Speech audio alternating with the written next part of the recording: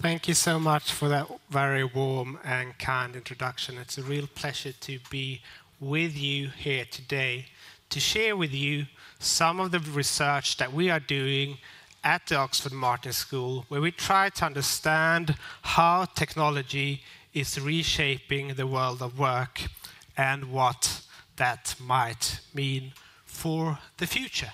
Because as many of you will have noted, there's a lot of concern about artificial intelligence, smart robots, autonomous vehicles, and so on, taking over jobs. And some are even talking about a fourth industrial revolution. And to economic historians like myself, that's strange, because to us, the first industrial revolution was one of the greatest things that happened in history. It was the time when the mechanized factory transformed the world by displacing the artisan shop, allowing us to produce more with fewer people. And that set in process or in motion a process whereby we shifted in from the domestic system to factories and eventually into air-conditioned offices. I mean, it's quite striking how much working life has improved as well, even as we've gotten richer. But despite this automation anxiety tends to reoccur. And if we zoom in, actually, on the first industrial revolution, which set the wheels in motion for this, what we find back then is that there were very different attitudes to technology as well. Benjamin Disraeli, before he became Prime Minister of Britain, wrote a book called Coningsby, in which one character remarks that I see cities peopled with machines. Certainly Manchester must be the most wonderful place in modern times. At the very same year, Friedrich Engels published his book on the conditions of the working class in England. And needless to say, he had a very different take on what machinery was doing to people. He argued that it only serves to degrade people by putting them in the repetitive motions of machinery, which he deemed to be unnatural. He argued that it deprives people of their jobs and incomes, and would eventually result in a working class revolution, and which he famously predicted along with Marx.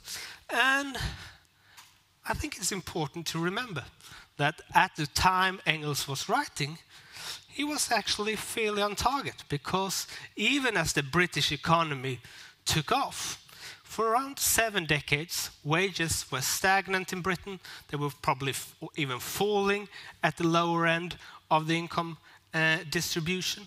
And as middle-income artisan jobs were automated away, a lot of people resisted the force of the factory.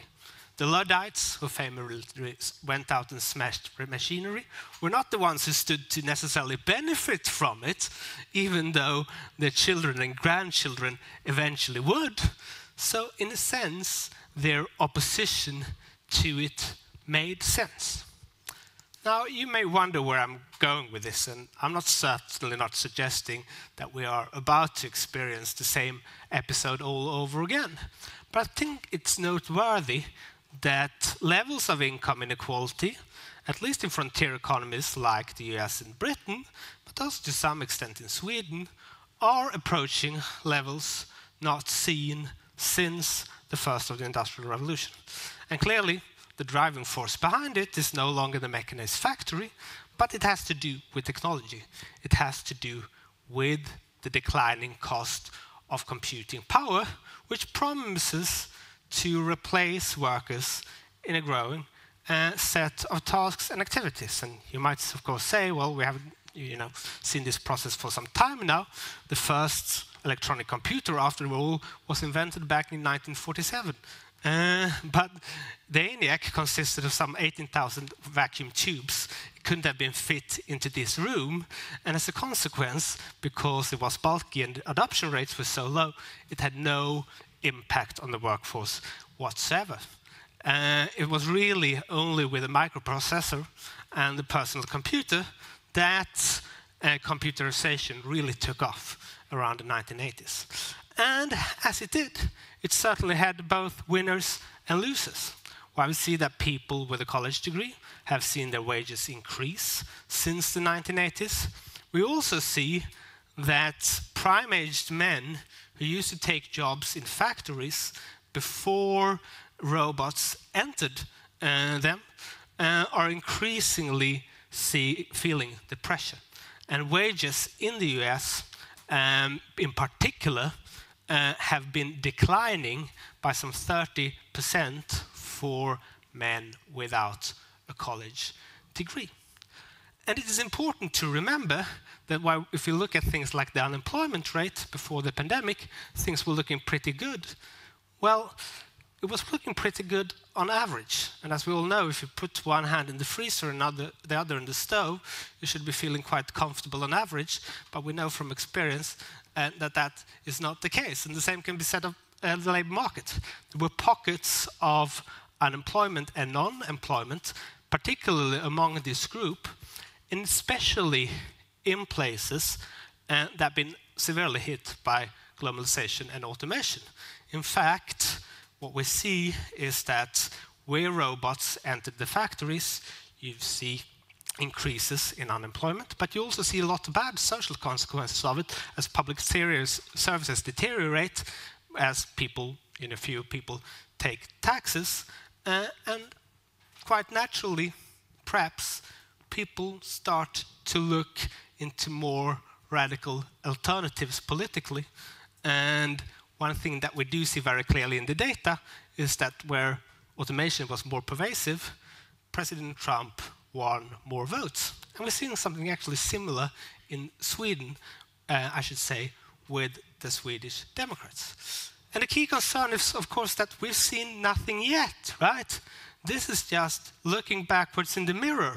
And as I'm speaking here, lots of technological progress is happening right now, particularly in the domain of machine learning and artificial intelligence, which promises to expand the potential scope of automation beyond these routine repetitive tasks where you need a computer programmer to specify what the machine should do with any given contingency.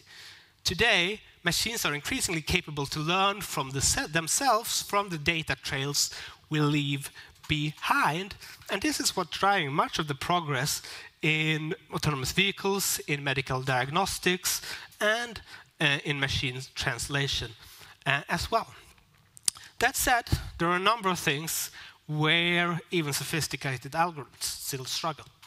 Those domains have, generally speaking, to do with creativity, complex social interactions. Robots tend not to do well in unstructured environments like our homes. The automated cleaner is probably one of the last things we're going to see.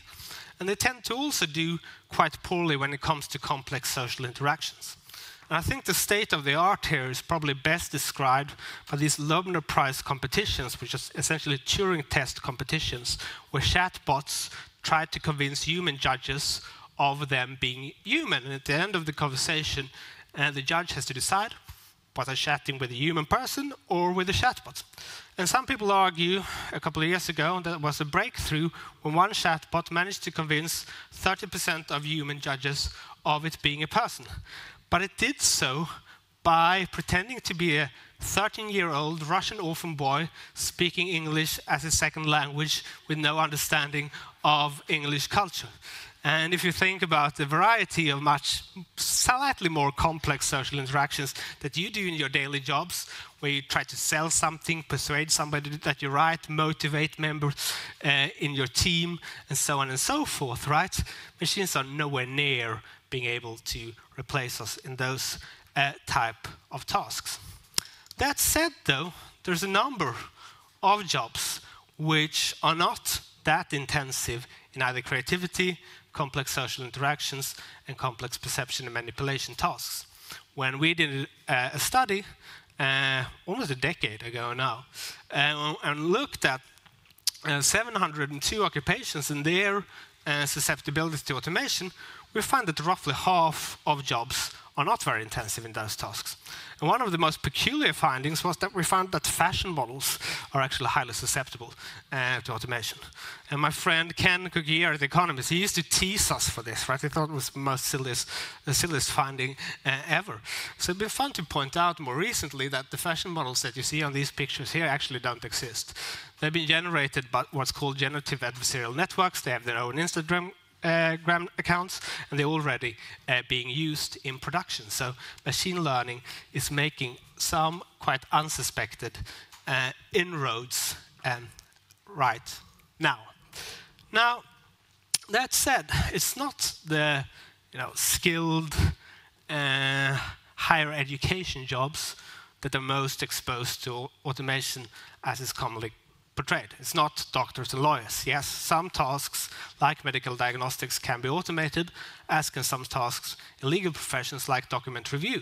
But if you look at the occupations that are most exposed to automation more generally, it tends to be the ones of truck drivers, receptionists, waiters and waitresses, and so on and so forth. And when President Obama's Council of Economic Advisors used our analysis and sorted them by income, they found that occupations paying less than $20 an hour have a very high automation probability, over 80%, compared to those paying over $40. Right?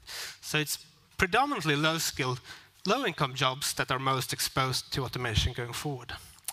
Now, the economist Leontief once joked that if horses could have joined the Democratic Party and voted, what happened on the farms might have turned out differently.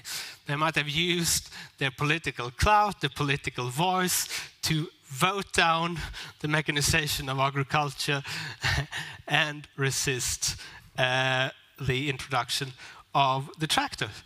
And this is obviously a joke, but I think it illustrates an important point, which is that the Luddites that rioted during the first industrial revolution have no political voice. Property ownership was a requirement for voting, leaving most of the British population politically disenfranchised. Today, that is obviously different, and if we want people to accept the creative destruction that technological change brings about, we need also to think about the transition, otherwise people might opt against it. And the recent survey in the US actually suggests that a majority of people now actually would favor restrictions on the introduction of machinery. I think attitudes are a bit more positive than that in Sweden, fortunately. But as I mentioned earlier, even in Sweden, this is being felt in the political landscape. The problem is not so much that no new jobs are emerging. They are emerging, but they're emerging in different places than they used to, and they're emerging in different places from where old jobs are often disappearing. Despite the sort of euphoria of the end of the 90s, when digital technology was about to displace the office and we could suddenly work from anywhere, remember that debate in the late 1990s, actually economic activity has become, if anything, more clustered since then, primarily in skilled cities like Stockholm, like Copenhagen, like Silicon Valley, like London, and so forth, whereas manufacturing towns are increasingly seeing more jobs disappearing. And the local service economy, we need to remember, is being hit by that as well.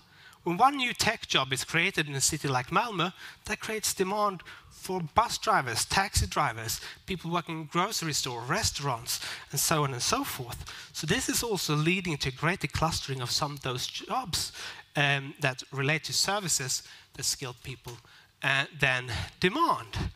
And a city like Malmö knows what structural transformation feels like quite well, because it used to specialize in building ships.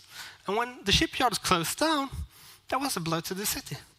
But, we adjusted, right? The bridge to Copenhagen, for example, meant that people could stay put in Malmö, commute into Copenhagen, where there were more well-paying jobs, by staying put in Malmö, where real estate prices were cheaper, and spending their income here, gave a boost to the local service economy in Malmö, and it's now become one of the most dynamic regions in Europe. And Malmö is back in a thriving place in so many ways. It's a brilliant success story. And obviously, an even more brilliant success story is that today you can also do the same thing, but save the commute, which means that this can also be done by many other places. We can use the remote work revolution because we now have many of the technologies to actually bridge many of these spatial income inequalities as well. And the topic of the coming presentations and session will be how that is actually changing the boundaries of how we work as well. Thank you for your attention.